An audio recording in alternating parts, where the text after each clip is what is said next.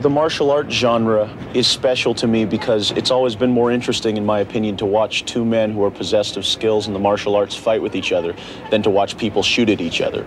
Because, as my father said in Enter the Dragon, any damn fool can pull a trigger.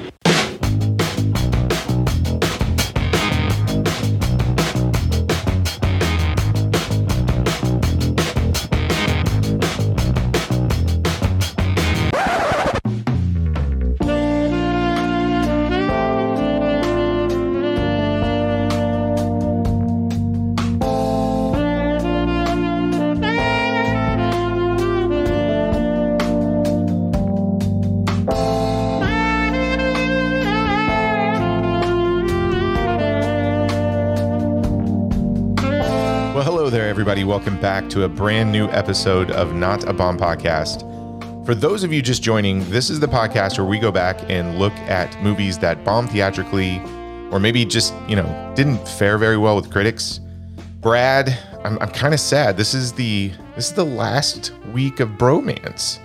It is. And because we share bromance with one Korean cool, John Nance, we had to bring him on to talk about Showdown and Little Tokyo. John, welcome back, man. It's been too long. What's up? How are you? Pretty good. Tired, but good. Yes. And the joys of home ownership, overrated. Yeah. Always having to fix shit. I hear that. Well, I know some of you are like, wait a second. Showdown in Little Tokyo, and you're bringing a Korean person on. Listen, folks, when we get into this film, trust me, we're not as racist as the casting director on this one. So, John, I just got to ask before we jump into this. All month, Brad and I have been talking about bromances. It's been awesome. Do you have a favorite cinematic bromance? Favorite cinematic bromance? Yeah, it doesn't necessarily have to be a movie that bombed or anything. I didn't know if there was a bromance that just stood out to you and that was kind of your favorite to watch on screen. Yeah, it's always been, you guys covered it, Tango and Cash. That's just, it just worked on so many levels. It was just so, Kurt Russell, Sly Stallone, just the magic they put on the screen. It was awesome. I'd have to say that was definitely my favorite. Okay, good pick. I'm glad we started with that one. That was a lot of fun to cover.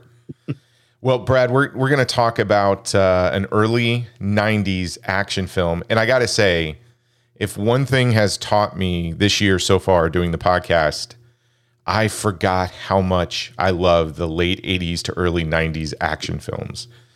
I agree. You texted me that this morning, and I just got to thinking about it, and I was like, you know what? You're right. Like that transition from the 80s to early 90s, it's like they took everything that they learned in the 80s, and then they kind of turned it up a little bit and got some fresher faces. Like for this film, you got Brandon Lee, who is... This isn't his first film, but it's one of his first. Paired him with a huge 80s star in Dolph Lundgren. So, yeah, I think in the action genre, like that period from like 91 to 93 to 94, like might actually be my favorite once we started to kind of look at it. You got Craig R. Baxley coming on and films like this. Like it's very underrated as a time period. No, I agree 100%. So let's go back in the time machine to 1991, right? So Troy's freshman year, finishing up freshman year, going into sophomore year, saw this. I can tell you where I saw this. I saw this at Showplace South in Evansville. So, oh, wow. Okay. Yeah.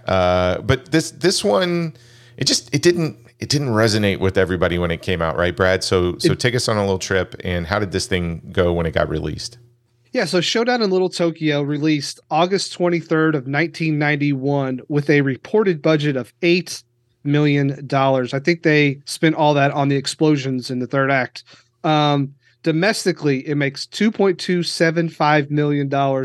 Nothing internationally. So for a grand total is $2.275 million. So quite the bomb. It makes about 25% of its budget back. Ouch. Yeah. Opening weekend, it makes $455K. Little unfair to this one because it's only opened in 140 theaters compared to some of the other films that came out. They were, at least 500. So this one is substantially less available to see. It's good enough for 16th place. But Troy, it gets beat out by films like Hot Shots with an exclamation point, Doc Hollywood, T2 Judgment Day, The Doctor, Dead Again, Double Impact, Harley Davidson and the Marlboro Man, Robin Hood, Prince of Thieves, Pure Luck, Defenseless, True Identity, Boys in the Hood, City Slickers, 101 Dalmatians, the 1991 re-release, Regarding Harry.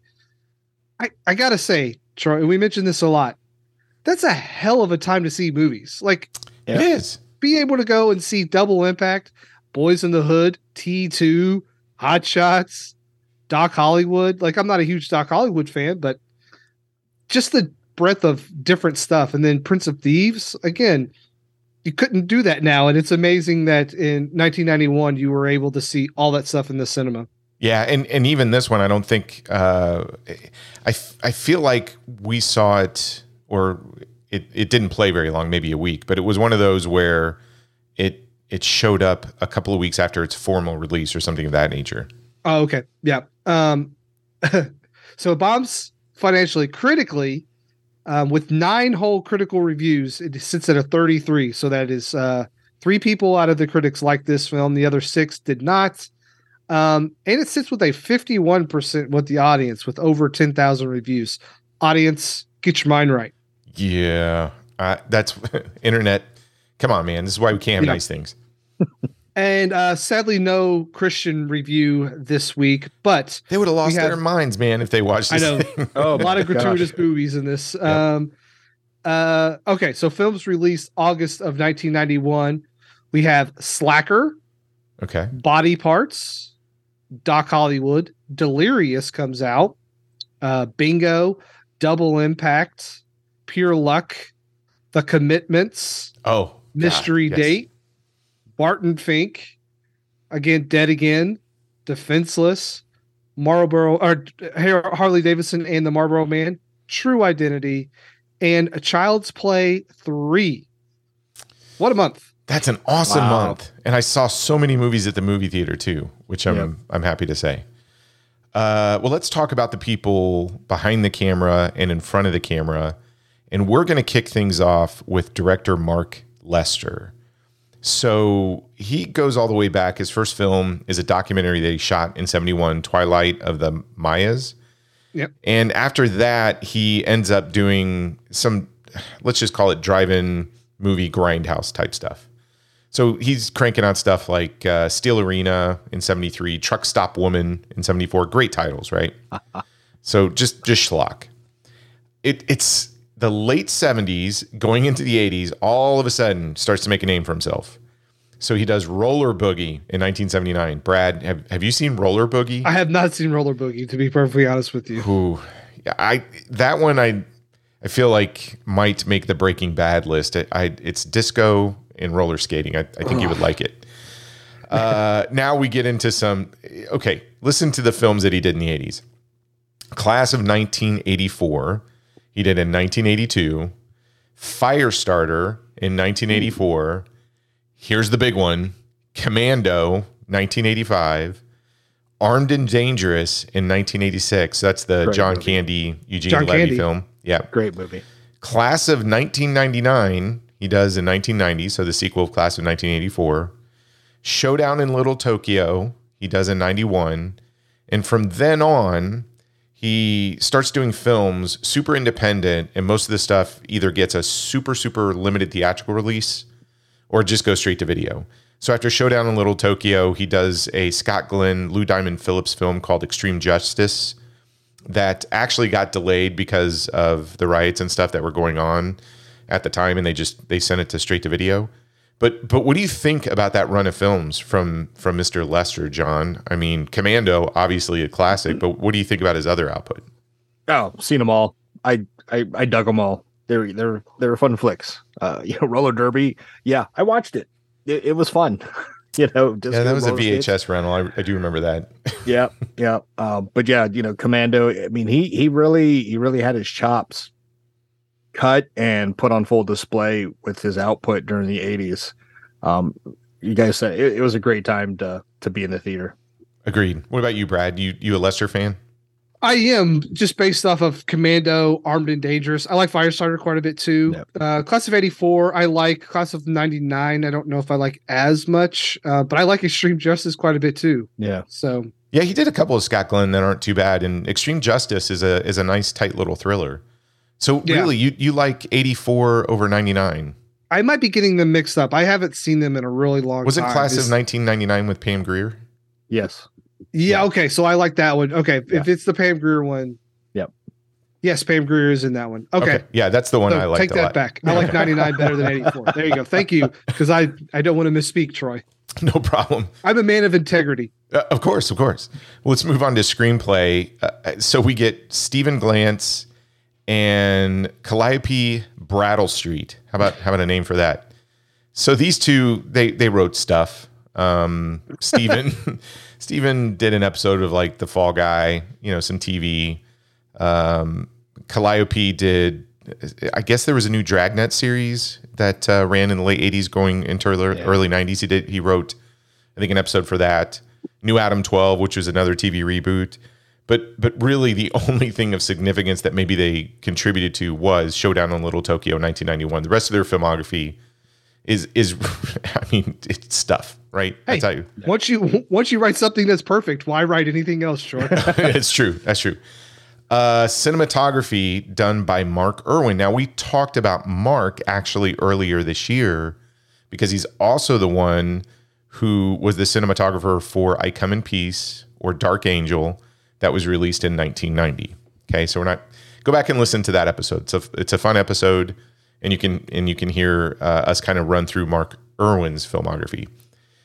Here's where it gets really interesting. So from here on out, when we talk about these movies in the 80s and 90s, as important as people like Mark Lester are, I think you also have to pay close attention to the second unit directors, the stunt coordinators, the stuntmen, etc. Because these films start to run a little bit, I mean, Showdown in Little Tokyo has a little bit of that Hong Kong feel to it. Yes, just its quite, zaniness and even how it's filmed.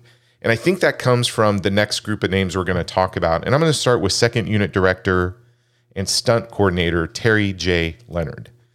So I don't know if you guys understand the difference of, or kind of what the responsibility of the second unit director is. So the second unit is usually a team of filmmakers tasked with filming shots or sequences of a production separate from the main or first unit. Second unit will often shoot at the same time as the main unit, allowing the filming stage of production to be completed faster. And in most cases, they're not dealing with the main actors or actresses, right? Yeah. Pick up shots, etc. But here's the important thing, especially for these series of films. It's essentially like another workflow inside of your film to be more efficient. Absolutely. And these guys, second unit directing, especially for movies like this, usually handled the action sequences. So action sequences are usually filmed in these discrete locations using the stunt performers versus the main stars or principal cast. And it really requires a different filmmaking arrangement for these scenes. And that's why they'll usually shoot these off to the side while everybody's working on the main production. So Terry Leonard is responsible for the stunt coordination on this film, as well as he was the second unit director, which isn't unusual for him. So Terry's resume goes all the way back to the 60s. So he was a stuntman, and he was working on, John Wayne films like McClintock and El Dorado. Okay, that's how you got to start. Now listen to some of the films. This is selected filmography of Terry as a second unit director. All right, you ready for this? It's gonna blow your There's some mind. bangers. Yeah, Let's go. Conan the Barbarian, 1982. Yes. Blue Thunder, 1983. Love Blue Thunder. Romancing the Stone in 84. Red Dawn in 84. Cobra All right. in 86. What? Yeah. The Package, the Gene Hackman film, which is absolutely fantastic, yeah. 89. A movie that I think we talked about or I mentioned, which we gotta review this. It's called Downtown. It's a buddy cop film from the 90s or 1990. And he also did Teenage Mutant Ninja Turtles 2, Secret of the Ooze. So he did that the same year that he did Showdown in Little Tokyo. Follows this movie up with Buffy the Vampire Slayer in 92. Was the second unit director on The Fugitive in 93. Same year, Tombstone in 93. Wow. Here's some other ones. He's not done. Die Hard with a Vengeance in 95. Eraser in 96. Love Eraser. Wow. Here's the pinnacle. Rush Hour in 98. Worked with Jackie Chan. Get out. And The Expendables in 2010. So that's just a selection of what he did in terms of second unit direction. Wow. Okay. Holy shnikes. You left out Too Fast, Too Furious, I believe. I believe he was on Furious. He did movies like that too. So I thought these were just kind of interesting because especially I tried to pick stuff that he, was the 80s and 90s, which is a little bit more representative of this film. But oh my gosh, I mean, as important as that director is, especially if they're handling the action sequences, this guy has some credentials, Terry Leonard. I will say, just because you brought up Jackie Chan, he also did some of the stunts in Death Proof. Yes. So you'll hear his name in Death Proof. So we got a Tarantino and Jackie Chan reference. With one guy. Good job, Troy. We did it. Yes. Now, let's get on to some other credentials here. We got fight coordinator Pat Johnson. So we talked about Pat. We did an episode tackling 1995's Mortal Kombat and 1997's Mortal Kombat Annihilation. He was the fight choreographer on those. He was also the martial arts choreographer for a little film called The Karate Kid in 1984. And here's what's crazy. So again, gets his start in stunts, and he's worked on 3 films with 3 legendary martial artists. He has an uncredited stunt. I guess you would call it like for IMDb, how they list, an uncredited. Yeah. So he did it, but I guess he just doesn't show up in the film credits at the end or whatever, but he worked on it. So he has an uncredited stunt work for Enter the Dragon in 1973. So he worked with Bruce Lee. 1974, Black Belt Jones with Jim Kelly himself. Nice. And again, 1980s Battle Creek Brawl with Jackie Chan himself. Now, on that one, he was actually listed as a stunt coordinator as well. Well, didn't he do Good Guys Wear Black as well? Doesn't he have an uncredited? He worked with Chuck Norris. Chuck Norris. Now, he's also an actor. And I bet you when I tell you this, you'll be like, oh, that guy. So in The Karate Kid, so he's the referee in The Karate Kid. He's the guy with the mustache with the red shirt that says referee. Yeah, and he misses the illegal move from Dana LaRusso. Yeah. No kicks to the head, Troy. Well, that's Pat Johnson for you. Pat Johnson sucks as a referee. Great stunt coordinator. Sucks as a referee. Okay. Assistant martial arts choreographer is Barbara Goldstone. She also worked on Mortal Kombat 95. I thought it was interesting, too, that she was a choreographer for Punisher Warzone. And what's funny is when you start to go through and look at, Pat, look at Barbara, and even look at Terry, they worked on a lot of the same films in some capacity, either from, doing stunts, choreography, stunt coordinator. But you can tell this crew has worked together tightly on a bunch of different films. Yeah, stunt crews and fight coordinators and all that usually have people that they work with because it's really difficult, and it's like a dance, right? Yeah. So once you can figure out how to dance with someone, you want to keep working with them.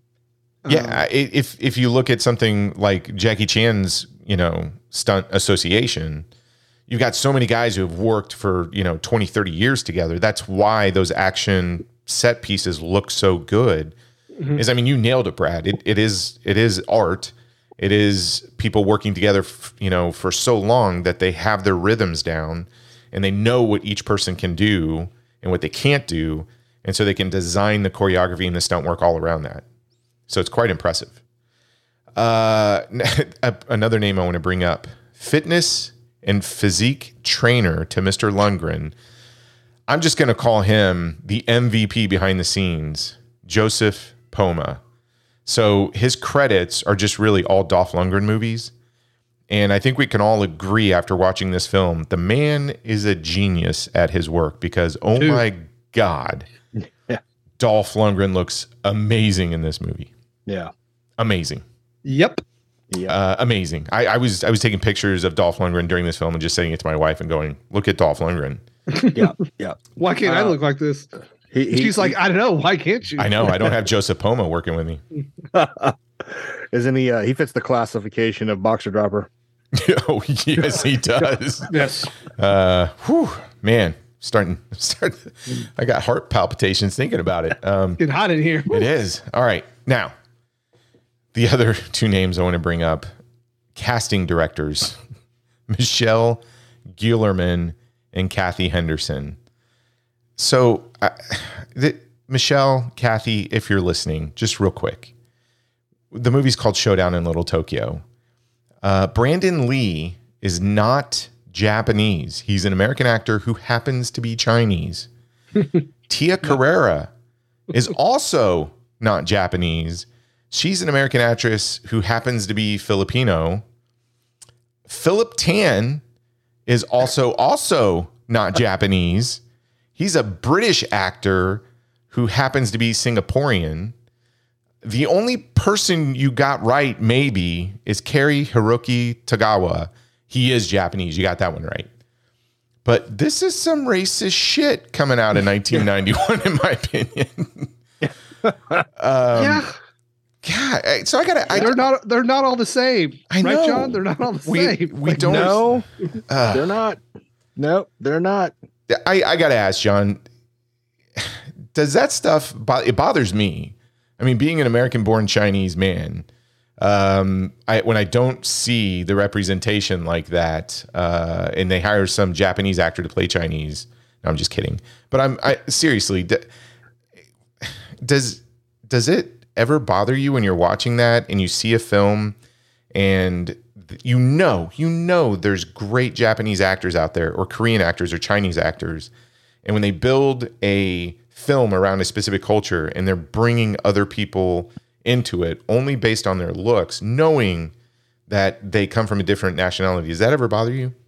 Ever so slightly. I get it, to the point where I can forgive them if the movie's awesome, which Showdown in Little Tokyo was. Okay. But for the most part, yeah. Normally, if you want to create a film, a vision, around like you said, a community, right? Bring that community in. Yes. Because there is a lot of talent that just unfortunately is never seen because of that. Even if this movie financially bombed, that was their chance to shine. So yeah, next time, or let's just say everyone, do better. Yeah, I mean, I don't want to sound like a total social justice warrior or anything going back to 1991, but I guess it comes from a point of when the studio says, well, we have these names, they have some notoriety, we want to put them in the film. I totally understand that. I do. But they're playing with like Japanese tropes too. Like we're saying Yakuza, Yes. and there's samurai, and there's all this stuff that they're using. So they're using the culture, just not the people.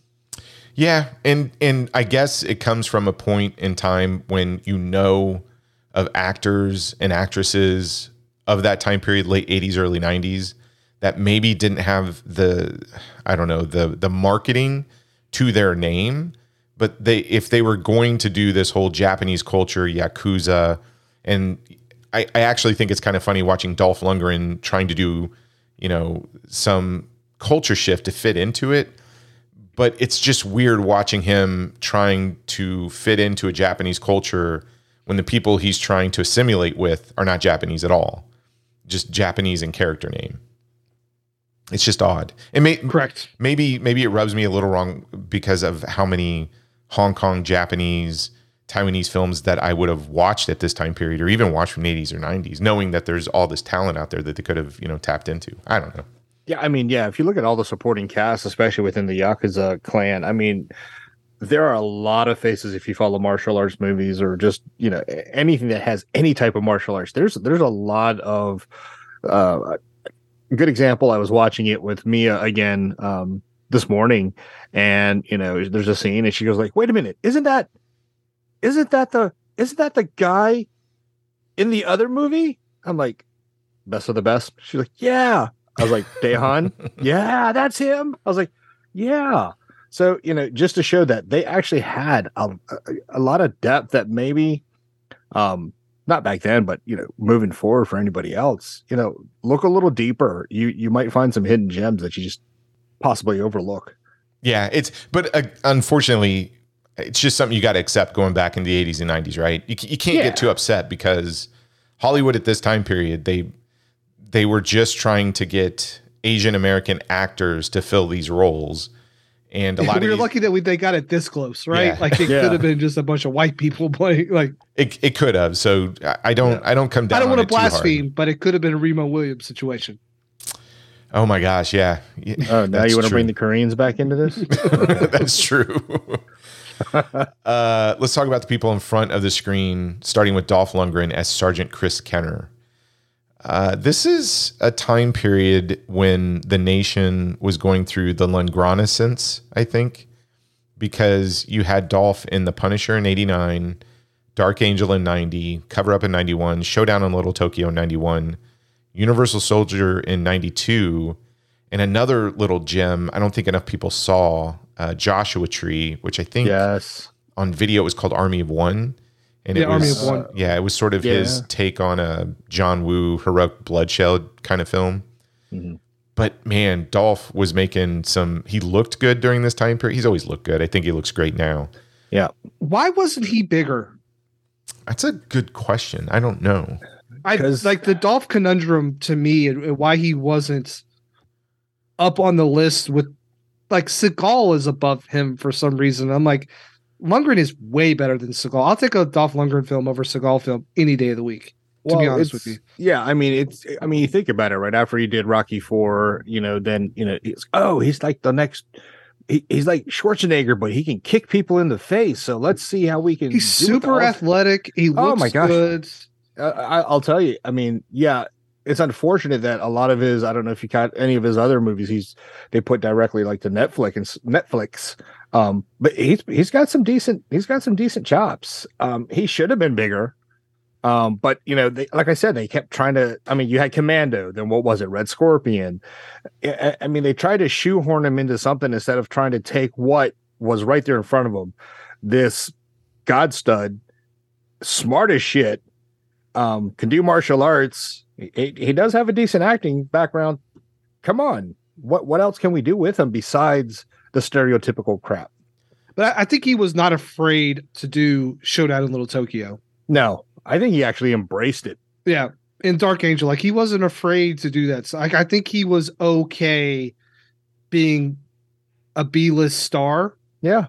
But looking like an A-list and having the talent of an A-list. Yeah. So, but he just fights really well. So I'm glad that he's doing it. Like I like it when guys have way more talent and they're kind of swimming in this pool here. Yeah. But look, he's still acting to this day and still working. So it's not like his career has been nothing. But I thought coming out of the 80s and into the 90s, Dolph Lundgren could have been next to Schwarzenegger and Stallone. Yeah. But he just never was. I do think it comes down. So I don't think it's one thing. I think it's a few things. If you think about the 80s to the 90s, it's starting to get crowded because you still have Schwarzenegger out there. You still have Stallone. Jean-Claude is still a big deal. And if you're looking for larger, muscly bound guys kicking people in the face or blowing things up, it's a crowded field at the box office, right? And I think that's where Steven Seagal came in and sort of captured that audience a little bit because he was different. If you think about Above the Law and what Andrew Davis did, and even with Under Siege, it was just different than what was out there in this little skinny guy throwing people around that was twice his size. And there was an attraction to that. And so I think it might have been a timing issue with Dolph Lundgren that if you think about the product that Lundgren was putting out in the late 80s, early 90s, it's really good. And I would go out there and say that you just mentioned, what was it, Death Warrant? Was that the Jean-Claude movie that came out about the same time as this one? Yep. So there's Jean-Claude movies out there, and I would think that the Lundgren stuff might be a tad bit better, but more people were familiar with Jean-Claude. Yeah. So I don't know. I mean, I kind of think it also comes down to, as much as I love The Punisher, Dark Angel, Showdown in Little Tokyo, Universal Soldier, people like Steven Seagal hooked up with better directors. Andrew Davis is a better director.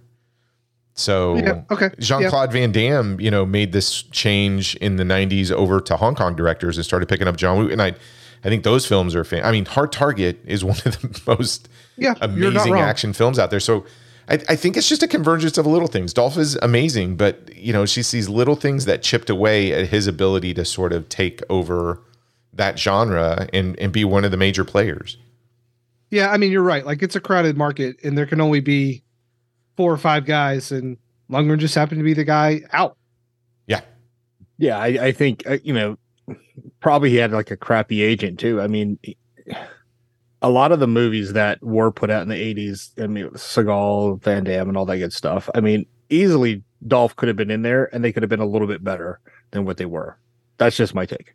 Yeah, they're still good. They're heads and above better than a lot of the schlock that comes out today. He's the best Frank Castle, man. Yeah, Justin, if you're listening, I will take Dolph Lundgren all over the other Punishers. He and I have this argument like about every other day. Let's get on to an actor I want to spend a little bit of time with. And it's Detective Johnny Murata, played by Brandon Lee. So, for those who don't know, Brandon Lee is Bruce Lee's son. Brandon Lee had a very short filmography and was getting ready to have a big breakout when there was an accident on set of 1994's The Crow. And for those who don't know, The Crow was not a super low budget film, but the budget was low enough to where everybody was cutting corners. And as it happens, when they're doing all of these action sequences and close up with guns, etc., the film crew happened to send the guy who's responsible for all of that home early and let the props people take care of a couple of sequences. So what happens is if they're doing a close-up, they may put what looks like a bullet into a revolver so that you can see the bullet on the other side of it as they're pointing the gun at the camera. When they remove that, a little piece at some point gets lodged in there. And when they try and do another shot where they put blanks in there, if something is in that barrel and a blank gets fired off, whatever's in that barrel, so it could be a little piece of metal or something of that nature, will go out with the same velocity as if it was a bullet. Yeah, it's a projectile. Yes, and that's exactly what happened. Brandon Lee was struck in his abdomen from whatever was in that barrel because they did not properly check it. And he died a few hours afterwards while filming The Crow. And he only had 3 days left to finish it. Super sad story because this was a gentleman that I think was getting ready to own the world. He was doing stuff like Kung Fu the Movie, 1986, a TV film. That's where he dipped his toes into acting. Then that same year, went over to Hong Kong, worked with Ronnie Yu, and did this amazing film called Legacy of Rage. Oh, yes. Follows that up with a direct-to-video schlocky movie called Laser Mission. Which Dude, Laser Mission is amazing. It is. It's amazing, but it's schlocky, okay? Yeah, it's pretty bad. Okay. Then does this film, Showdown in Little Tokyo, which is sort of his entry into the Hollywood action film. Mm-hmm. Follows that up the next year with Rapid Fire in 92. And then his last film, which becomes his biggest hit, is 1994's The Crow.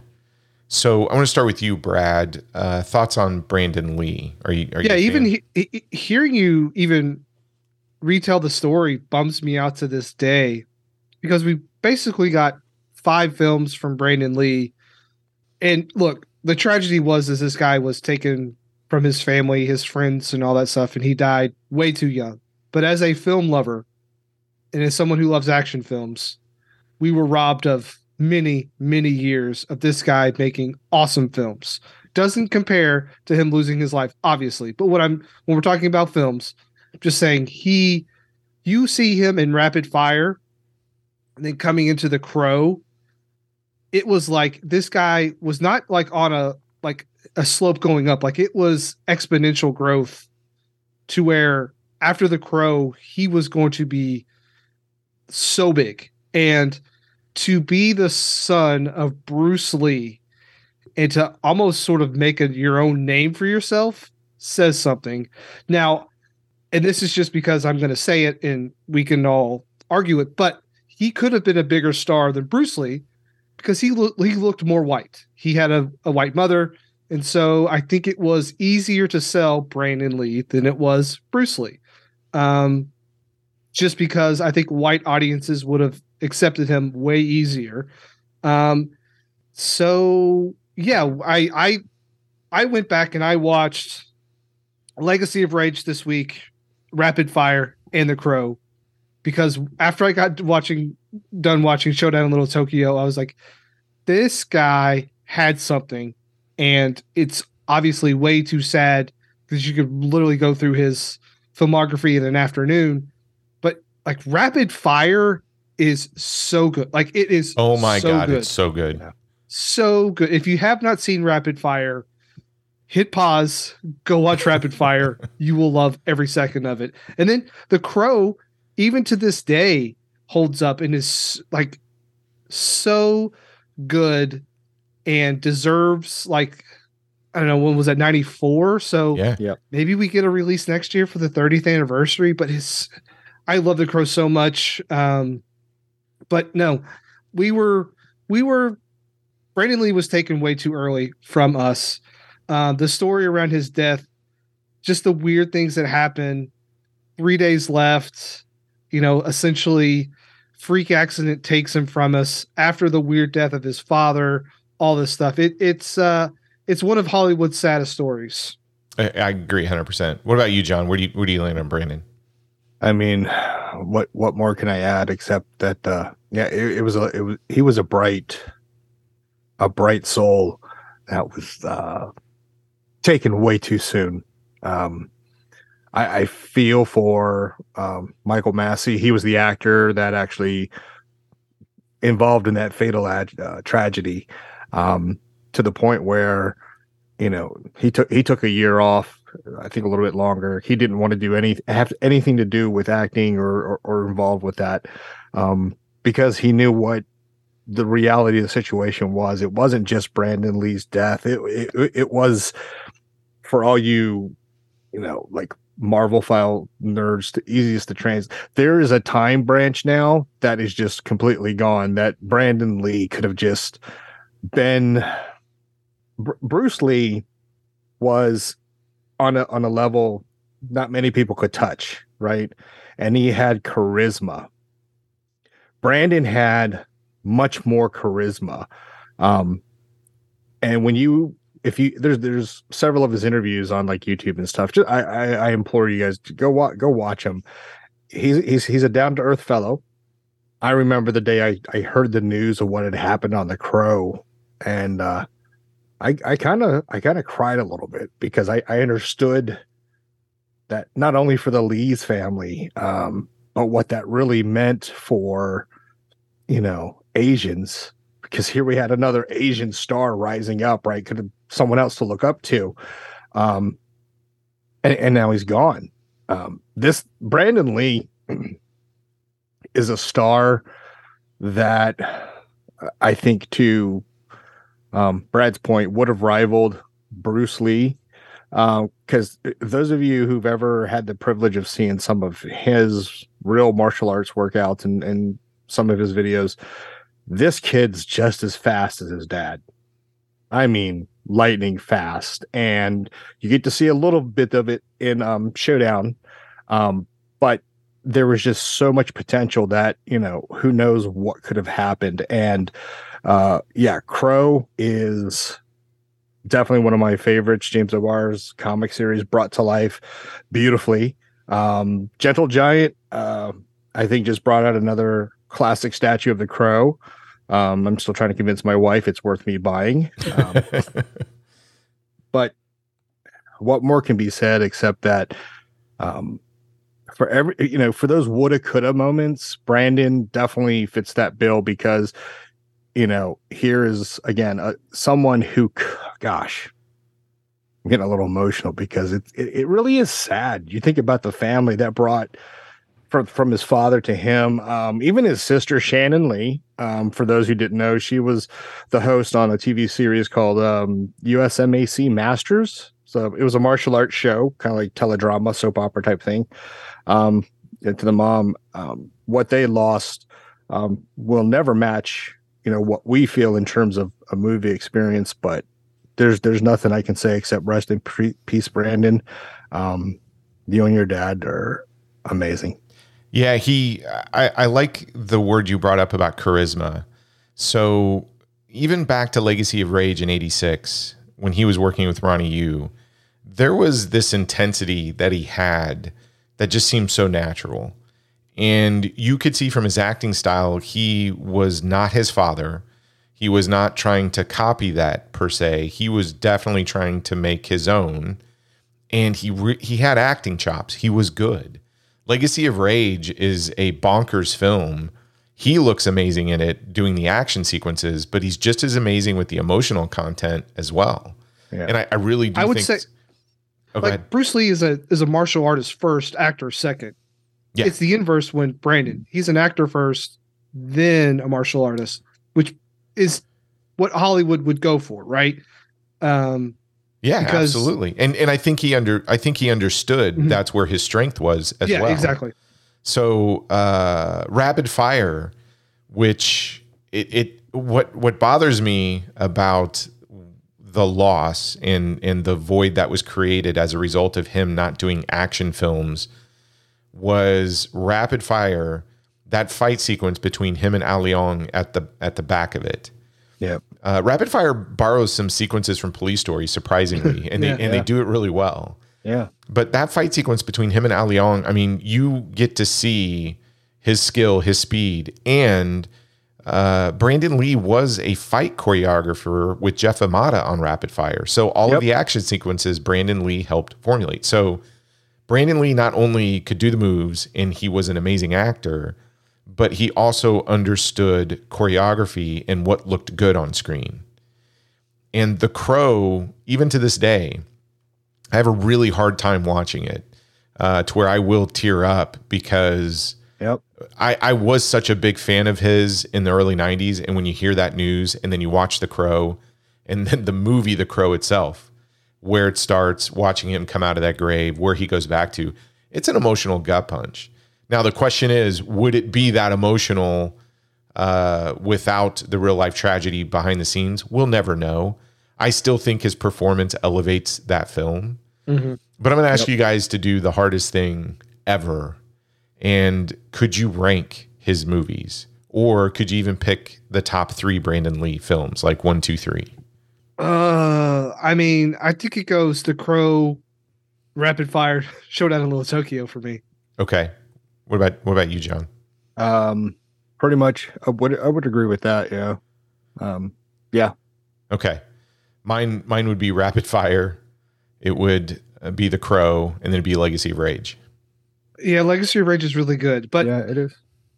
I would take. I mean, look, Laser Mission is. it's schlocky. It's still, you should still see. I mean, heck, you can get it for like $4 anywhere. They always pair it with something, right? But if you wanted like those other 4, it's a toss up. If you really wanted to rank them, like Legacy of Rage is excellent. They're all really good. So talk about the biggest what if. This one crushes me because so in the 80s. Lee started to train again with Dan Inosato, right? So Inosato said that Lee would bring a camera to the training facilities to see which techniques look good on the screen. And again, that's what Brandon Lee knew. He knew martial arts, but he was also trying to figure out what also looked good from a filming perspective. So around this same time, Margaret Loesch, Marvel's CEO from 84 to 90, had a meeting with Lee and his mother through comic book writer Stan Lee. Stan Lee felt that Brandon would be ideal in the role of superhero Shang-Chi in a film or television adaptation. God. Yeah. Damn it. Yeah. Isn't that nuts? We could have had probably the greatest Shang-Chi ever in Brandon Lee. Yeah. No, absolutely. Absolutely. Now, his sister, you talked about that television show, John. I would encourage everybody. His sister tried her hand in Hong Kong with Enter the Phoenix, and it's a Corey Yuen film. Yep. And Benny the Jet Arquita is in it too. It's a little hard to track down.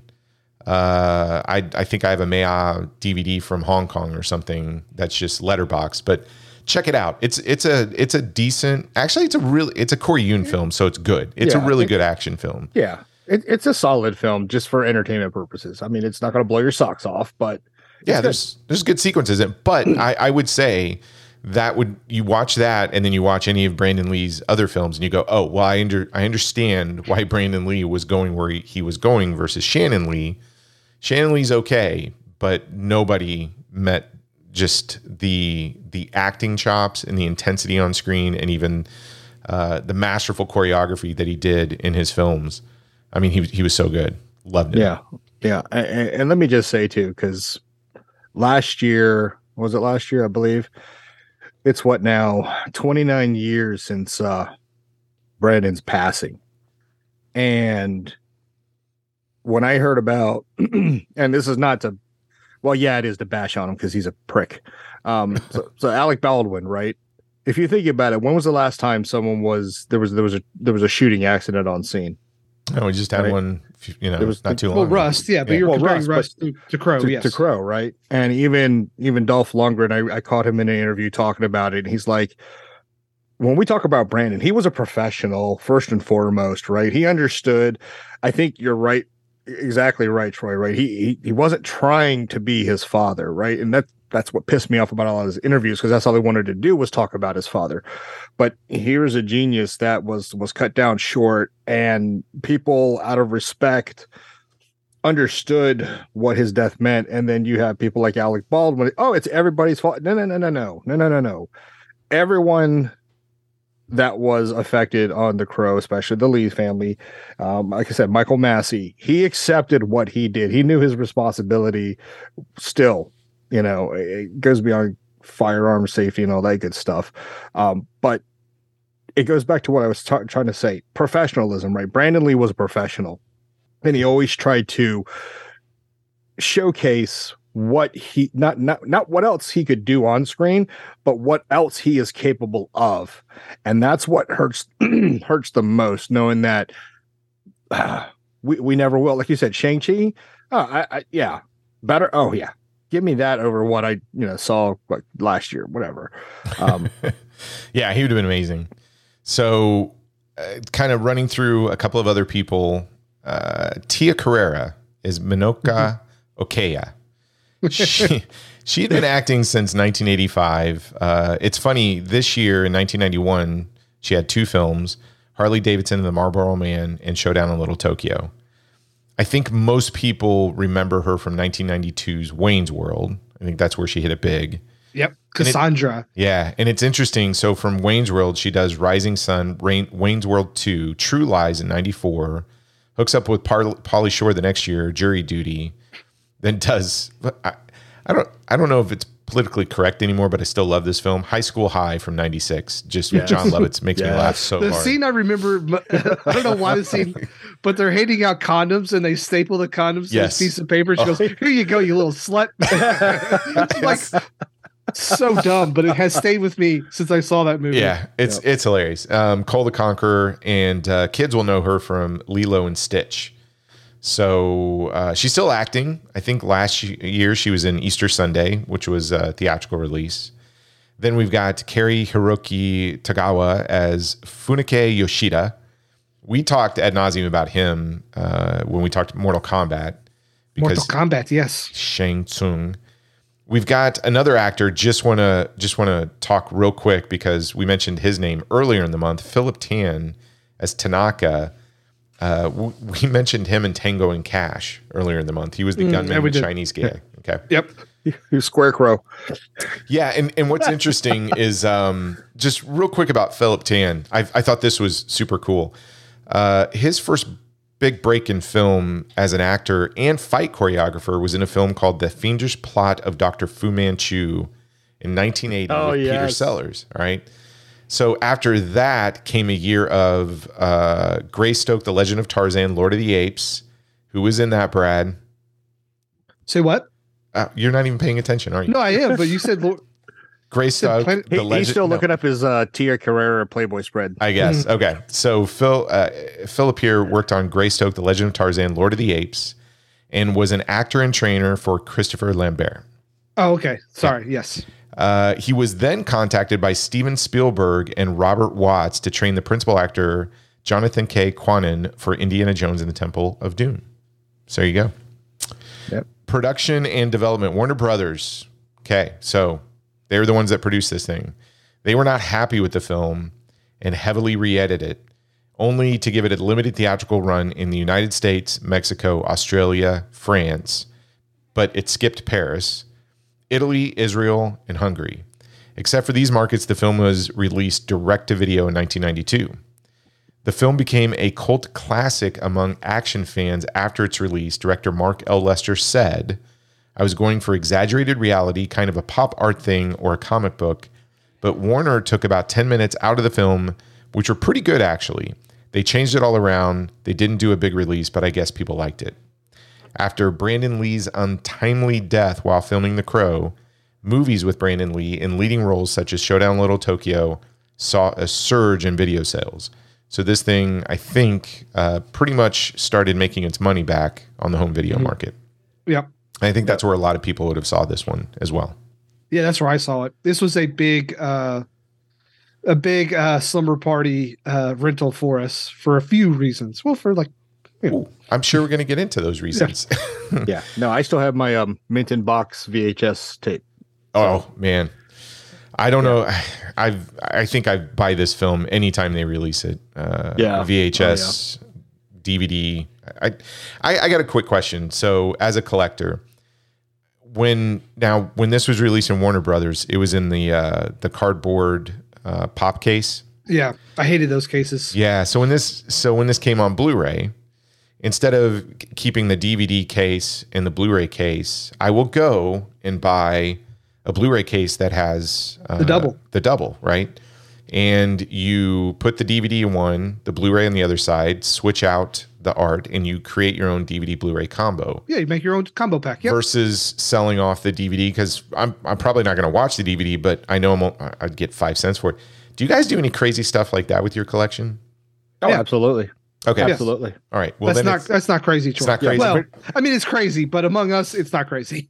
Perfect. So I mentioned my VHS tape. Mhm. That's because that was when I rewatched it. That was how I watched it again on VHS. You watch it on VHS. Then I popped in the DVD because that's what I remember. The graininess. That's I think really brought it home for me. So Okay, that makes sense. Well, how about we take a quick break and then we come back and talk about Showdown in Little Tokyo. How's that sound? Excellent. Awesome. Hey. All right, we'll be right back. It's intermission. Rise and stretch time. Time to refresh yourself and visit our snack bar. Got a yen for hot popcorn? Your favorite soft drinks are sparkling cold. The juicy Frank sizzling hot.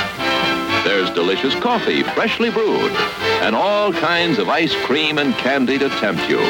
Showtime will be announced loud and clear to get you back to your car in time. So stretch your legs. Come to the snack bar now. On a mysterious island in the South China Sea, there is a fortress without walls, protected by an invincible army that needs no ordinary weapons. This is Enter the Dragon, the first martial arts film produced by a major Hollywood studio.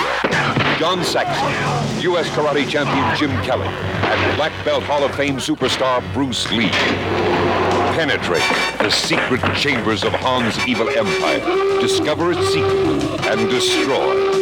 This is Enter the Dragon, where the world's greatest martial arts athletes meet the ultimate challenge with the most ancient and deadly of weapons, the human body. Enter the Dragon. From Warner Brothers, rated R. Under 17, not admitted without parent.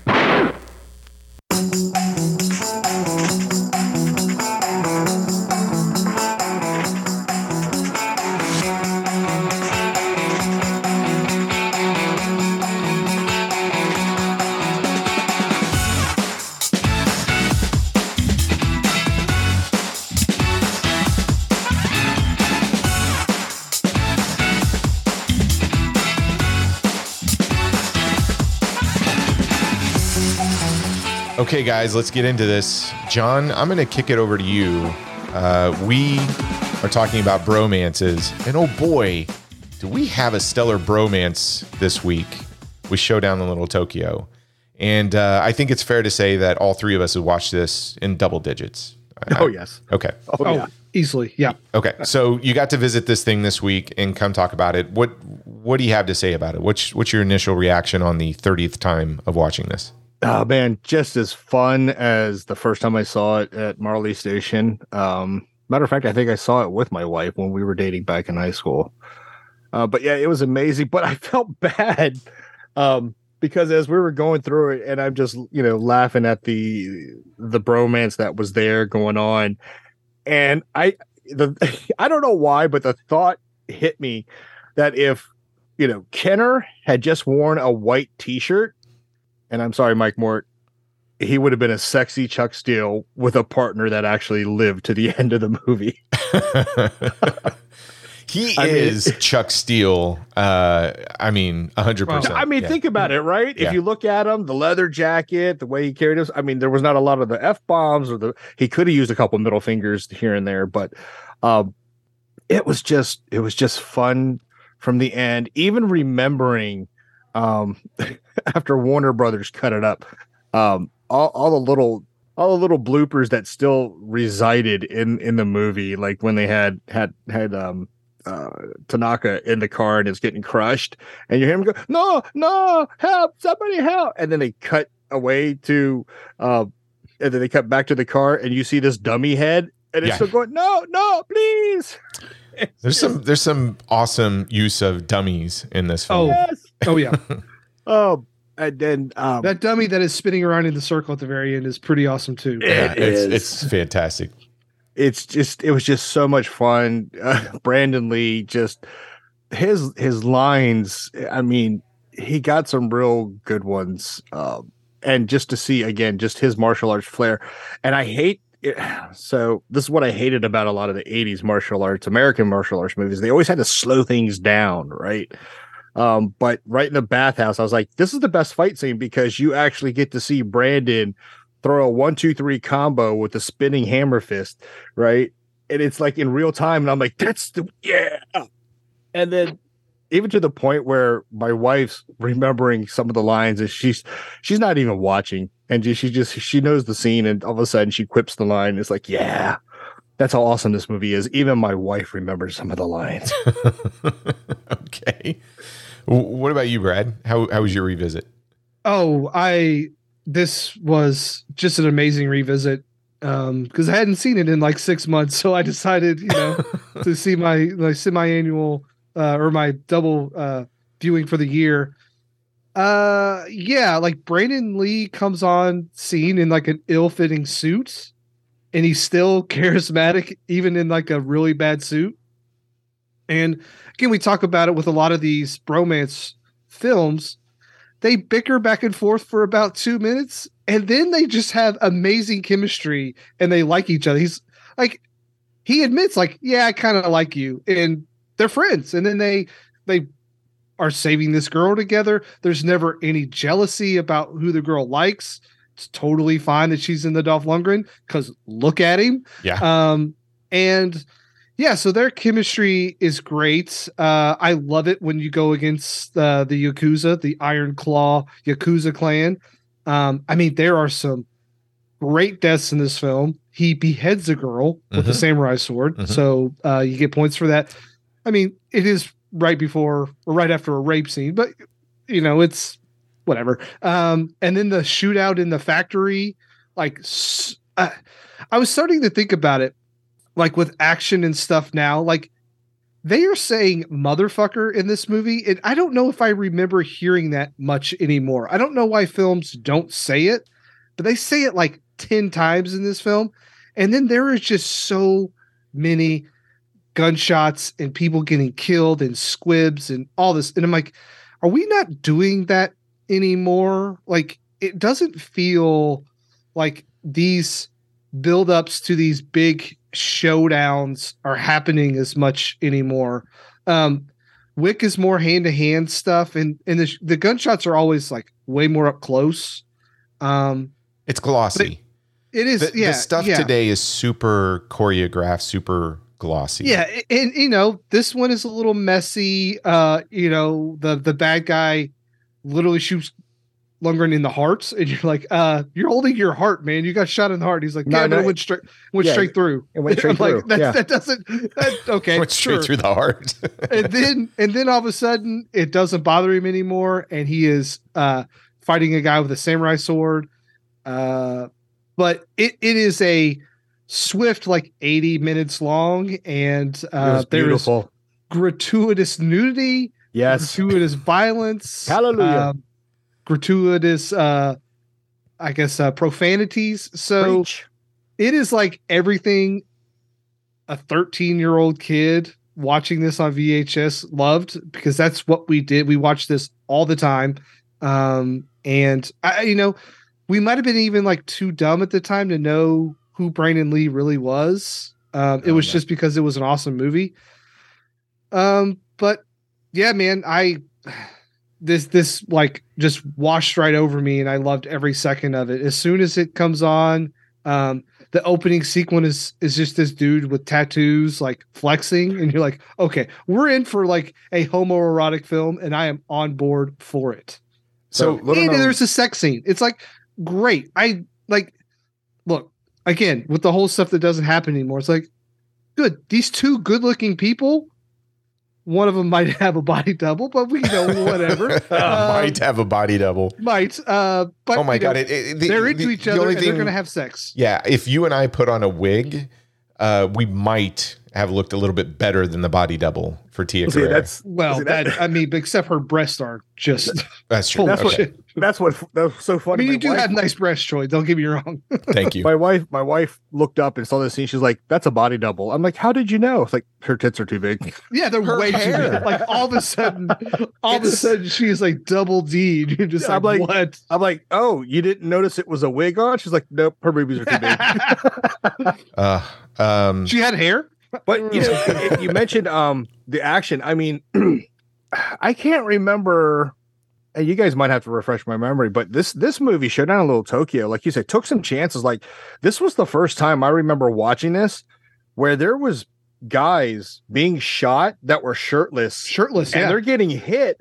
And I'm like, all right, he's dead, but damn, I know that must have stung like a MFer. Yeah. I guess it's like a paintball sort of deal. I know, but right. So, I mean, they took chances and it worked. I can't recall recently. That bathhouse shootout is insane. It's crazy. You got the dudes like in the little diaper things, and you're just like, and the fat guy. Oh, yeah. And there's a female sumo wrestling match in the background in one of these scenes too. I know. Oh, in that club. Awesome. Yeah. Yeah. Hey, look, this is a guy film, right? It's the guy. I got a what are you watching from my wife the other night. She's like, what are you watching? I'm like, it's called Showdown in Little Tokyo. Yeah. Then she saw Dolph Lundgren and she's like, oh, okay. Yeah, I couldn't. When you told her to go make me a sandwich? No. I know, Natalie. No. Every 5 minutes, somebody is getting kicked in the face or shot. I love it. And or showing tits. Well, yeah, and when they're not getting kicked in the face or shot, you see boobs, and it's hallelujah. And it's not just naked women. Like the last half of the movie, Dolph Lundgren is running around in his underwear, or he's shirtless. Yes, shirtless with the like little small underwear and. Oh, but remember, you get that full moonbeam. Oh, you get that shot. Oh my God, with that lighting. Wow. And it's like, oh, those are two heavenly baked hams. Again, he was a stud. His trainer is the real MVP of this production. Let's just put that out there. But it's not even that. So if you were to make a drinking game and say, look, anytime male or female, they showed their boobs, take a shot. Upper male or female nudity. Yeah, they're tearing guys' shirts off to show their tattoo, man boobs, right? And then the interrogation, tear a shirt off, man boobs. I mean, could you break your own neck if you had to? Oh, yes. I had that question. Is that actually feasible? Yes. How is that possible? How? You put opposing pressure at 2 points, just like he did. You just grab it, and you got to commit though.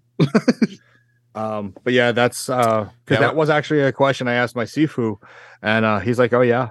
He's like, yeah, just you got to have dedication and will, because once you put that in motion, there ain't no going back. I'm like, Yeah, okay. kung fu bullshit. That's No. I challenge somebody to actually explain that. Explain it, people. Not do it. Explain it. Yeah, I don't want anybody. I don't want somebody sending a video in and be like, "Watch this." No. Sorry, Joey, we interrupted you. Continue. Oh no, that's fine. The film is the definition of a bromance film.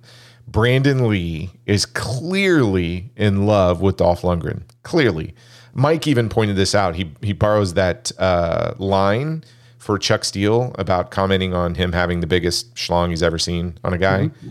And Dolph clearly has feelings for Brandon. And here's the thing. I think you strip away the amazing 90s action and you have the best bromance story ever to grace the silver screen, including, the classic hand clasp. We're going to go do it, handshake thing. Yeah. And it works in here. And I'll go back to Tango and Cash. Tango and Cash, I like it. There's bickering back and forth, but I agree with you, Brad. What's kind of refreshing about this is you get a little bit of that in the beginning with that first action sequence in the restaurant, and they have a little tit for tat. But at some point, even before halfway, they're just like, I like you. Oh, yeah? Well, I like you. Well, let's just go take on the bad guys. Yeah. And then they end up complimenting each other for the rest of the film. And it's kind of nice. You're like, wow, these guys are really nice to each other.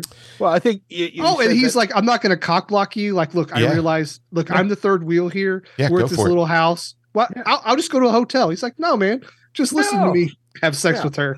But just let me record. But I think at the coffee shop, I think, the choreography is what set the bromance in motion. I mean, the one sequence where he grabs Dolph to do a spinning flip, and then Dolph just says, and he turns around and reflips him. And then Brandon gets up and kicks him in the hand. And then it's like, okay, respect. Yeah, they have a great, they just have great chemistry the minute they're both on the screen. And to me, this is a perfect example of a group of people knowing what they're good at and just delivering that, right? So you have a super talented team behind the camera in terms of action filmmaking. We've already talked about the second unit direction. You have two charismatic action stars in front of the camera. Nobody on the set is trying to reinvent action cinema here. The focus really is delivering quality product with some flair. And I do see where the director was going for that sort of pop art with some of the choices they make in costume design and sets. And whatever it lacks in originality, there's nothing original in this film. But it just makes... No, there's drugs and... it's the same stuff that you would see in 90s action. But it certainly makes up for those shortcomings with charm and chemistry. And I think we've just said it over and over again. Dolph and Brandon are so much fun to watch. Dolph is in his prime. Brandon is showing he's going to be one of the biggest movie stars ever. Both look great kicking people. Given the difference in size and build, I'm always amazed at how graceful they both move. Brandon does his flippies and then his kickies, and Dolph does these spin kicks that it looks like ballet. I love it. The look of the film is fantastic. I don't know what you guys thought. I actually was kind of shocked the cinematography looks so good in it. Yeah, it's actually shot really well. Yeah, it is surprising that you think of this on a B-level movie, and then you're like, whoa, some of these shots are pretty good, and like the choreography of the fights is really, really good. You feel the impact, right? Yeah, which is important, I think. Especially that last little showdown in Little Tokyo. Sorry. It definitely pays off. I agree. I mean, you had mentioned John Wick, and look, John Wick films are its own genre. They're fantastic to watch. I mean, the new one's going to have Scott Adkins, Donnie Yen. You couldn't ask for better. It's like 17 hours long. I know. It's like, what are we doing? It's going to be amazing, but at some point, even with some of the John Wick films, and I love the last one with Mark Dacascos, there's a point in action choreography where, and this is where I think Jackie Chan, especially in the 70s, 80s, and 90s, did it better than anybody else. And, they would use wire work to accentuate this. But you need the audience to feel those kicks and punches, all of it, right? And sometimes the John Wick films, or sometimes modern filmmaking, they do get this glossy choreography, and it looks great, but it's just missing some of that impact. And maybe it just goes on a little too long, right? The beats are just too much. Yeah. And what I like about this film is you feel the impact of each kick. And it has a unique visual style, but the choreography is done so well. It's almost like every little fight sequence within the action sequence doesn't overstay its welcome, if that makes sense. No, I agree with you. I mean, let's go back to the bathhouse. I mean, to put perspective, here, Showdown Little Tokyo versus, let's just use John Wick. Okay, John Wick it's visceral, right? You'll like, oh, damn, that dude just got effed up. But in Showdown, the bathhouse fight, where Brandon does a spinning leg sweep on James Liu, and he knocks his legs under him so hard. I felt that his back hit the edge of that bathhouse before he went head first in. Yeah. That's making you feel that he's not wearing a back pad because he's not wearing a shirt. So. No. And that's what's like, oh my God, damn, he's dead.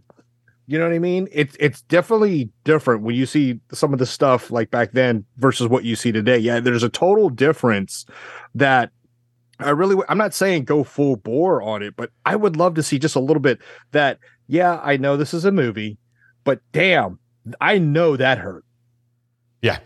Well, that's what they were doing in Hong Kong, right? Like, guys knew they were going to get hurt. There was a certain level of, hey, we're going to make this hurt as little as possible, but it's still going to hurt. That's what they're doing here. Yeah, That's this isn't full on Hong Kong action choreography or anything of that. They're not. No. I mean, it's not like it's got that. There is a level of, I wouldn't say danger, but of impact, right? Yes.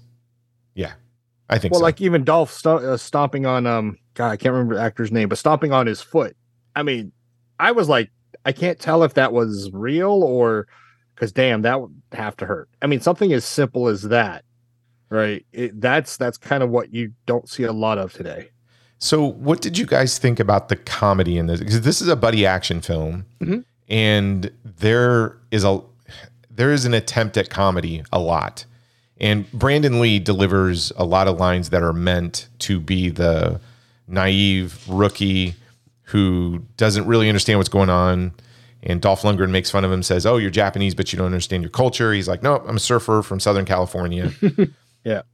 What did you think? I don't like about raw fish. Yeah, I don't like raw fish. But at first, if you don't like sushi, man, I can't get on board if you don't like sushi. I am sorry. So what did the comedy work for you guys?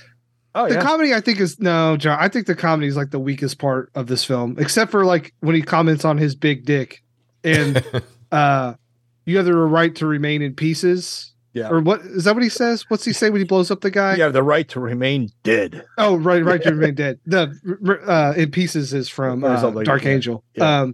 The comedy, I think, to me is the weakest link of this film, if there was one. But John, you probably disagree with me. So on some degree, like there were some. I guess you had to know a little bit about Brandon because, like, when they had the banter back and forth about when did you start training? It's like when I was 4. Should have started earlier. Well, in real life, Brandon Lee started when he's like 1.5 years old, and he's like, I was 4. Yeah. What about you, Troy? It's yeah. Well, I'll say this. I hope I articulated correctly. The comedy doesn't work, but the fact that the comedy doesn't work makes it work. So I know that sounds really confusing. It's kind of like a bunch of dad jokes. It is. They're very much the comedy's there. It's like a slow pitch softball coming at you, and you're like, here's the comedic beat, and you chuckle every once in a while. But sometimes you find yourself chuckling because you know the comedy beat's coming. It's usually coming from Brandon Lee. It does feel very much like a 90s dad joke. And I think that adds to some of its charm. I mean, there's just some goofy stuff in this film. He says, we're going to kill the bad guys and then we're going to go eat raw fish off of naked chicks. Yeah. I know, that's a great line. Awesome. It's a great line. I will say, it's a great awesome. line. Yeah, but it's awesome because of it being so goofy. Yeah. Right? Right. I mean, it's not afraid to poke fun of itself a little bit. You know what I mean? Well, yeah, because this film does not take itself seriously, and that's kind of why it's super awesome. Right. Well, yeah. But then it's also like, take this super seriously. Watch us kill this girl by cutting her head off. Yeah. Yeah. Well, it's a man. I mean. Yeah, I know. Watch us cut this mannequin's head off. But even God, then, there's so many mannequins were killed while this movie was being made. well, R.I.P. mannequins. the Yakuza breaking his own neck. I mean, you can sit here and tell me all day, John, your sensei said, oh, it's real. Got to commit to it. I go, it's still goofy as hell because you just don't see it. And it looks so far-fetched. But preceding that, you just saw Dolph Lundgren jump over a car, right? Now, I believe it because his physique trainer probably had him doing squats to the point he could jump over buildings. When you say he jumped over a car, he literally leaped over a car while it was running. Yep. Yeah, I've done that. You haven't done that, Troy? No, sure haven't. I do squats, but I don't think my squats are going to take me. So when I did it, granted, it was a Power Wheels, but I still did it. I could jump Yeah, over one a of your Hot kids Wheel. was coming after you. Yeah. And there is a level of inept filmmaking here. Okay, so we talk about the sex scenes, right? So Tia Carrera is getting into a hot tub. Clearly not Tia Carrera. Okay, clearly. I mean, I think we would, like I said before, we could wear wigs and probably pass just as well. Then you get the steamy sex scene in the house, which is clearly not Tia Carrera getting on top of Dolph Lundgren. And side note, it's the shortest sex scene in action cinema history. I mean, it's like Dolph Lundgren a Minuteman? I don't know, but I think what's funny is it follows with the just the most unromantic, hilarious line of dialogue ever when she's like, "Well, that time I heard you coming," and you're like, "What? What does that mean? What the hell does Did it that make mean?" a sound? Yeah. Wow. Then you get this sequence where he's like, they escape this. They do the whole villain thing where the villains are like, yep, we're going to put him into this thing that's going to crush him and chew him up. And we're going to go away. Just assume, right? It's Austin Powers like. Yeah, it's Dr. Evil. Yeah. It is. So they escape and they're like, hey, we're going to take advantage of being dead. So what do? Training montage, which is goofy, but it's awesome. I loved it. I so needed it. I will make this statement. Okay. So this movie honestly is maybe 2 scenes and about 5 more minutes of nudity away from being an Andy Sidaris film. And I actually think that's a compliment. This might actually make a great double feature with Hard Ticket to Hawaii. Ooh.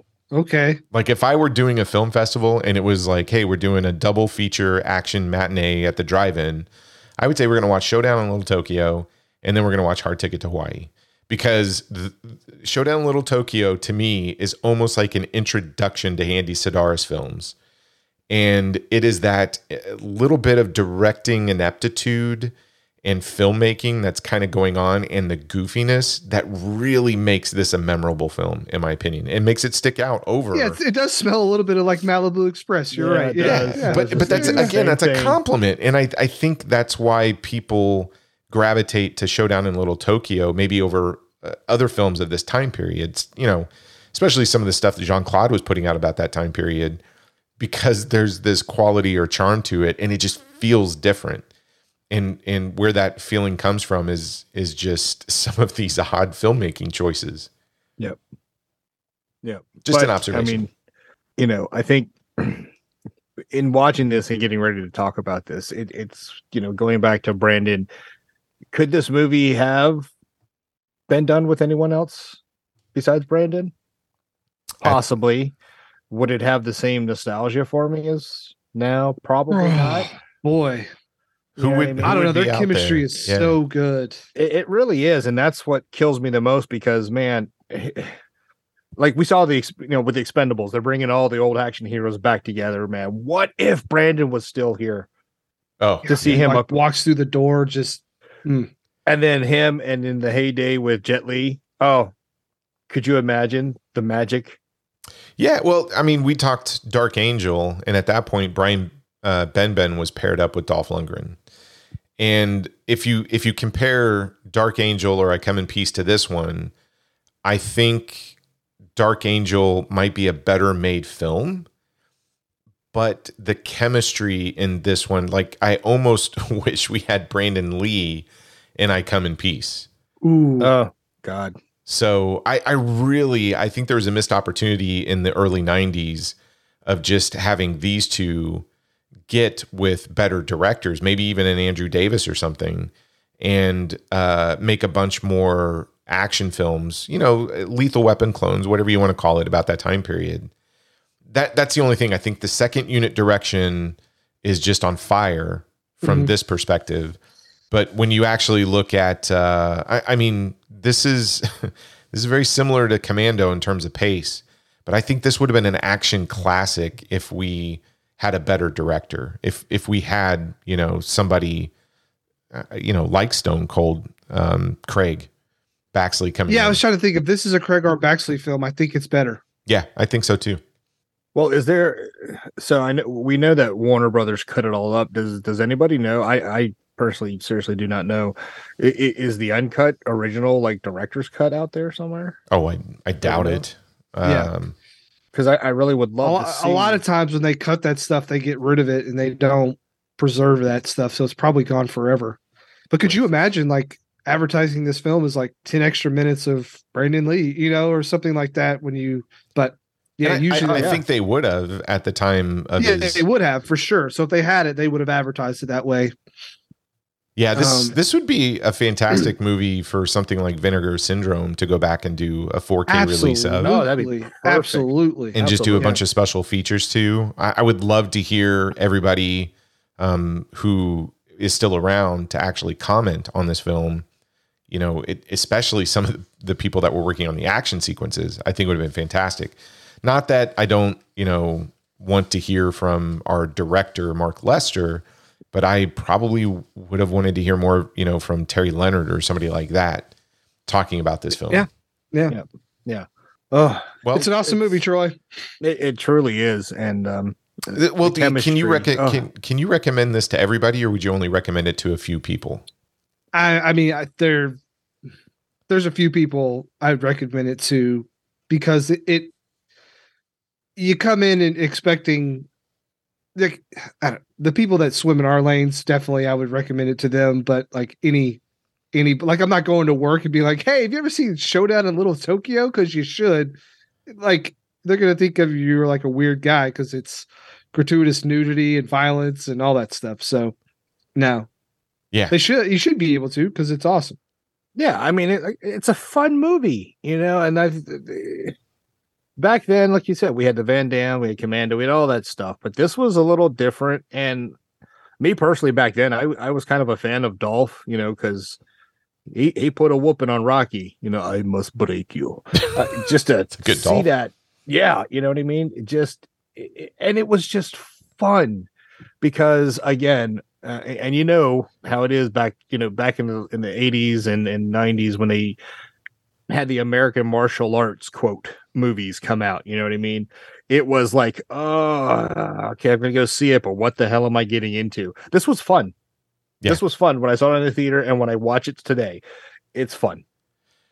So another question is, could you imagine anybody replacing Dolph Lundgren in that role, like a Jean-Claude Van Damme or a Sylvester Stallone?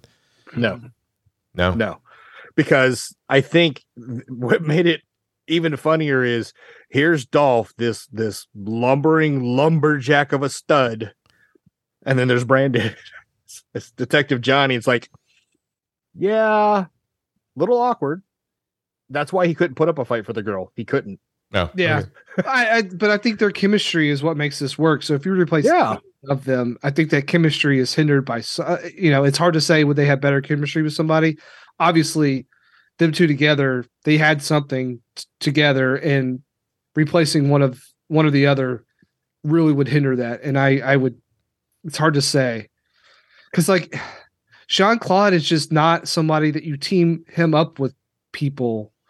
Like it just doesn't really work. He's a solo guy, I think. Yeah, I mean, you mentioned it, Double Impact. He was teamed up with himself. Yeah, exactly. And it didn't really work. Well, hold on there. It's got its moments. Well, you've been drinking. No, it's Jean-Claude. I agree with you. The chemistry of these two, it's so natural. It works. I don't think the bromance would be as strong. Is Double Team a good movie, Troy? Oh my God. with Dennis Rodman. with Dennis Rodman. Yes, it is. It's a Choi Hark film. It's amazing. You got lions in a coliseum with Mickey Rourke like going up against Jean-Claude. That movie's fantastic. You got this assassin in a hotel room with a knife in his foot. Troy, yeah. I love you dearly, but calling Double Team's Team awesome. Fantastic is a bit of a stretch. I like it. But so Double Team fits with Showdown in Little Tokyo, in my opinion, in terms of being these action films that would have come out in this 90s that were just, they concentrated on the action, and the people that were delivering that part of it were doing a really good job. And there is this element of goofiness that pervades throughout the entire film that I think makes it memorable. I would defend Double Team all day long. We may talk about Double Team. I mean, but maybe we'll do it someday. Yeah. Yeah, but so Double Team I didn't hate and didn't really love it, but in terms of what would I rather rewatch? Showdown, right? I don't have a beef with Double Team. I have a beef with calling it. Sounds like you do, Brad. Sounds like you really don't like that film. All right, Troy. Let's do the question. Well, I got one more question. Ooh. We've talked about 4 movies that really concentrated on the bromance. What of the 4 had the best bromance? So our options are Tango and Cash, Miami Vice, Fight Club, and Showdown in Little Tokyo. If you had to pick the best bromance out of those 4, who wins? I got to go with Kurt Russell and Sylvester Stallone. Oh, okay. And it's mostly because of Kurt Russell, but it's also because they spend about 4 minutes in a shower together touching penises. So if that doesn't tell you bromance, then nothing will. Okay. What about you, John? I'm going to call a tie between Tango and Cash. You can't have 2 number ones. That's an 11. You got to pick one. I am Korean. I'm allowed to have. Dang it. Okay. You played that card again. Fine. Yes. Which ones? Yes. Which are the 2? You know it. Tango and Cash. I agree. Tango and Cash actually edges out because of the banter. Kurt Russell he is just hilarious in that movie. There's only one Kurt Russell. Yeah, sorry, there really is, and it's hard to find since Tango and Cash. Just trying to really quick remember. I can't remember another bromance since then that really stuck with me as awesome as that. I can. It's called Showdown in Little Tokyo. That's the correct answer. I said since Tango and Cash, not before. It's tough. I would agree. If you said it was a toss up between Tango and Cash and Showdown, I would agree. The only thing why I think Showdown in Little Tokyo edges out Tango and Cash is Tango and Cash relies on Kurt Russell. Showdown in Little Tokyo relies on Dolph Lundgren and Brandon Lee. And because those 2 are so just good together, I gotta give it to that pair over Tango and Cash. Even though I love Tango and Cash, I'll give it to Showdown. Okay. Hey, that's fair. Okay. Well, John, I'll just ask you the quick question. We had a fun discussion about Showdown in Little Tokyo from 1991. Is it a bomb? Negative. It's a fun movie. Enjoyed it back then, still enjoy it now. It is funny. And Troy, just to let you know, you do not have the biggest dick. I know that. On a man that I've ever seen. So. I know. I love you guys though. I'm told that all the time by Brad. Yeah. If you put a wig on it, it'd be good. Okay. But anyway, no, not a bomb. It's a fun movie. Go watch it. That's all I can say. Okay. How about you, Brad? Where are you landing on this? Oh, totally not a bomb. Agreed. I agree. It's not a bomb. 100%. Actually, now that we've talked about it, I want to do a Saturday afternoon and start with Showdown in Little Tokyo, then do Double Team, and then do Hard Ticket to Hawaii. That would be a trifecta. So next time we get together, that's what we're doing. Okay. Hey, I'll buy a plane ticket right now. Oh my God, that sounds amazing. See, we should be programming film festivals because we would do it the best, I think. Oh, could you imagine? I know. Hey, Brad, we have some feedback. You want to share it, read it? Sure, go ahead. I don't keep my phone around me when we're recording, Troy, so I can't. All right. Did you print them out? You always print them out. I do. All right. Okay. This is from AJ. Are you ready for this? Okay, here we go. Troy and Brad. I'm a new listener to your amazing podcast and truly now can't seem to make it through a day of work without listening to Not a Bomb podcast. Wow. That's awesome. That's awesome. Looking in your catalog, at least what's on iTunes, I see that you almost completed a trilogy of films that really made me, instilled in me, along with later entries like Alien, Blade Runner, and The Thing, my love of science fiction. Titan AE and Treasure Planet, while perhaps Titan AE is best left in the memory since I've been too afraid to revisit, I still hold Treasure Planet pretty high esteem. Okay, enough rambling. Would the podcast be willing to do an episode on the forgotten gem Atlantis, the Lost Empire? That's the Disney animated film, right, Brad? Yeah, that's that's like Michael J. Fox? Yeah, Michael J. Fox is the voice. Yes, Yep. correct. So AJ goes on and says, I saw this film as well as the other two in theaters, and Atlantis remains my favorite. I was about 10. A true rogue in its departure from the Disney machine, featuring action, not songs, as the filmmakers put it, and wonderful art and creations drawn from the mind of Mike Mignola. This film, in my opinion, is not a bomb. Thanks for the podcast and the consideration, AJ from Milwaukee. Ooh. Is that on the list? I thought Atlantis was on the list. I think it is on the list somewhere. We might have to move it up then. I think so too. I'm that's due for a rewatch. If you butter us up by saying it's your favorite podcast and you listen to it every day, we'll move your pick up the list. Yeah, I'll tell you this. How about this? If you leave a review on iTunes telling it's your new favorite podcast, it'll definitely show up this summer. We'll throw some stuff at the back end of the year and do that one.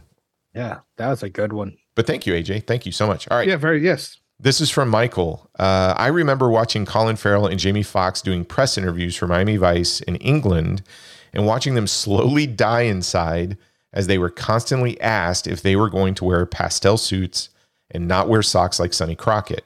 I knew from seeing the trailer that the film was not going to be like the TV series, but it seemed like the marketing department had their work cut out on trying to point out that the film was its own thing. I like the film. It's more of a suspense film than an action flick. And I feel that Michael Mann is at his best when he's creating that suspense. The Insider being a prime example. I think it's one of Mann's weaker efforts, but even then, it's a pretty good film. Keep up the great work, Michael. I agree with all of that. I really just went down this Michael Mann path because we kept talking about the theatrical cut, so I went and bought the Blu-ray paired with The Kingdom. But then, Brad, you and I found out, is it Arrow's going to do a 4K release of Black Hat now? Yeah. What? Oh, wow. Yeah. So I may have to revisit that one. I know we both called it Bomb, but yeah, if Arrow's going to put a 4K out, maybe we got to go back and watch that thing It's again. Michael Mann, so I'm going to buy it. Okay. This one from Jacob. I wanted to thank you for not only mentioning my books on the show, but buying them and recommending them. I didn't expect that, and I really appreciate it. I don't do much promotion. Jacob, you should. That book is amazing. It is. It's a really awesome read. I liked it. It's a lot of fun. He's got the science fiction and the horror one that I'm going to pick up, and then I want to go back and pick up the other volumes of the action ones. I just figured you might take my Breaking Bad recommendations more seriously if you knew about the books. Thanks again. So Jacob has another recommendation. I love you, Jacob. This is awesome. P.S. You really need to do Fateful Findings by Neil Breen. Brad, do you know who Neil Breen is? No. He's like this actor, producer, director. Okay, watch some of the trailer. This one may make it on there, this Fateful Findings, because I've read a lot about this film now and everybody commenting about how terrible it is. So it's one of those when you go back and watch it and you go, wait a minute, this is getting like 4 or 5 star reviews. The reason why it's getting 4 or 5 star reviews is apparently it's like a just an ego project that is hilarious to watch because it's so terrible. And if Jacob's recommending it, he writes good books. We are just going to have to visit this one, I think. This may end up in the social experiment we got going on. Oh, the Breaking Brad. Okay. The Breaking Brad. Yep. And real quick, I just want to say a big thank you to everybody reaching out to us on social media lately and leaving comments on our posts and interacting. This has been a super busy week for both our Twitter, Instagram, and Facebook. We did the Fight Club episode, And it's ridiculous what kind of response we got from that. Yep. Brad and I love interacting with all of you. The community of film fans that has been growing as a result of this podcast is amazing. You are all amazing. I can't thank you enough for just reaching out and having fun with us. I got to tell you, it really makes the work week fly, knowing that I'm just going to be interacting with somebody who's a film fan as well. So thank you all for the emails, and especially for just, anytime we post something, jumping in there and sharing your thoughts on it too. It's been awesome. Exactly. Yep. Brad, if somebody wants to send us more feedback or reach out to us, how do they do that? Yeah, that is notabombpod@gmail.com. You can also go over to our website, notabombpodcast.com, hit the contact us button, leave us a recommendation, comment, or suggestion there. You can also go to Twitter, Instagram, Facebook. Like Troy said, we are happy to see you on there and commenting and all that stuff. So again, thank you very much. Yes, and thank you all for responding to the latest episode of Breaking Brad. We did session 2. That was a lot of fun. We have the Apple. The Apple, and Brad is starting to show some signs. I am. My foundation is already showing some cracks. Yeah, and next month. You excited about that next pick? LaQuisha is quite the movie. Yeah, that's going to be fun. So we don't have a theme coming up in March. I think we're just doing movies, right? Yeah. Yep. Just back to movies. So Movie March. what are we doing next week? Yeah. So we tried to do this film a while ago, and I went to go open up my DVD case, and the movie was gone, and I couldn't watch it. And literally, you can't stream it anywhere. So I told Troy that we were going to be unable to see it. He had already watched it. It was already scarred by a scene. Oh my God. Is this that fucking monkey movie? The monkey death is back. We are doing The Fall from 2006. Tarsim Singh, I believe, is the director's name. This movie broke me. Yeah. I want to say thank you to Philip. He sent me a copy of The Fall, so I have it. I've basically put it in a lockbox so I don't lose it. But yeah, we're finally doing The Fall. I don't know if I can watch that scene again, man. That traumatized me. You got to do it hey, man, if I have to watch LaQuisha, you got to watch. All right. Get it. Okay. Oh God, that's going to break Troy, that scene. Oh boy. All right. Well, John. Wow. Fateful Findings is a science fiction film. Oh my God. Okay. Oh, sorry. Yeah. Just read some stuff about Fateful Findings. You'll be like, oh my God, this is what I love about doing this little experiment. The requests we have coming in, we have enough to keep this little social experiment going on for 3 years with just doing a movie a month. Nathan had sent one in about, was it some cannibal musical? Yeah, Cannibal the Musical or something like that. Which looks amazing because one of the South Park guys had done it. We may do that one. I don't know but I got a feeling next month you're just going to call it quits and we won't even get to this summer. Yeah. No, I committed to a year. So Jesus, you going to commit to 2 years? Yeah. No, I don't. Hey man, if people keep listening, I'll keep going. I'm just going to gain 50 pounds and just shoveled at the end. You're going to be on 5 different medications. Yeah. John, thank you for closing out Bromance Month with us, man. It was so good to see your face and hear your voice. I know. I can't wait to see you again, John, so I can get a nice big John hug. No, I miss you, Brad. But no, thank you guys. It's always a pleasure. It's always an honor to be invited to talk about some of these awesome movies. I always I love it. It's so much fun, and hope to get to do it again soon. Awesome. We're definitely going to have you back. Brad, what other podcast should everybody check out that's within our little family? Yeah, so that's Gentleman's Guide to Midnight Cinema, the Watch Skip Plus guys, the VHS Files, the Backlook Cinema podcast, the Mixtape podcast. Oh, real quick on Backlook Cinema, they just did Iron Eagle. Zoe talked about, oh God, that was a great episode. I sent him an email about it too because I was so excited he did Iron Eagle. But I'm sorry, go ahead. Night of the Living podcast, and I think that's it. Yeah, so go check those guys. Huh? Did you say mixtape? Yeah, mixtape, but we'll say it again. Mixtape podcast. Yeah, if you check those guys out, let them know that we sent you over there so they know that we're doing our job and promoting their stuff.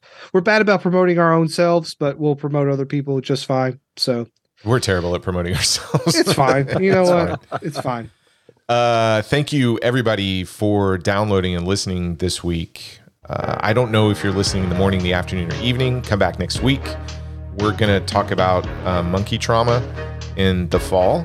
Go out and watch Showdown in Little Tokyo. Go watch In Rapid Fire. Yeah, go. And The folks, Crow. The Crow. Do a whole Brandon Lee marathon. We did it this week. It was amazing.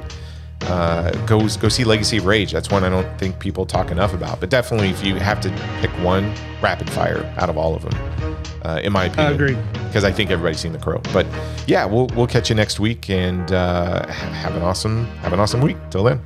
Don't lose your head.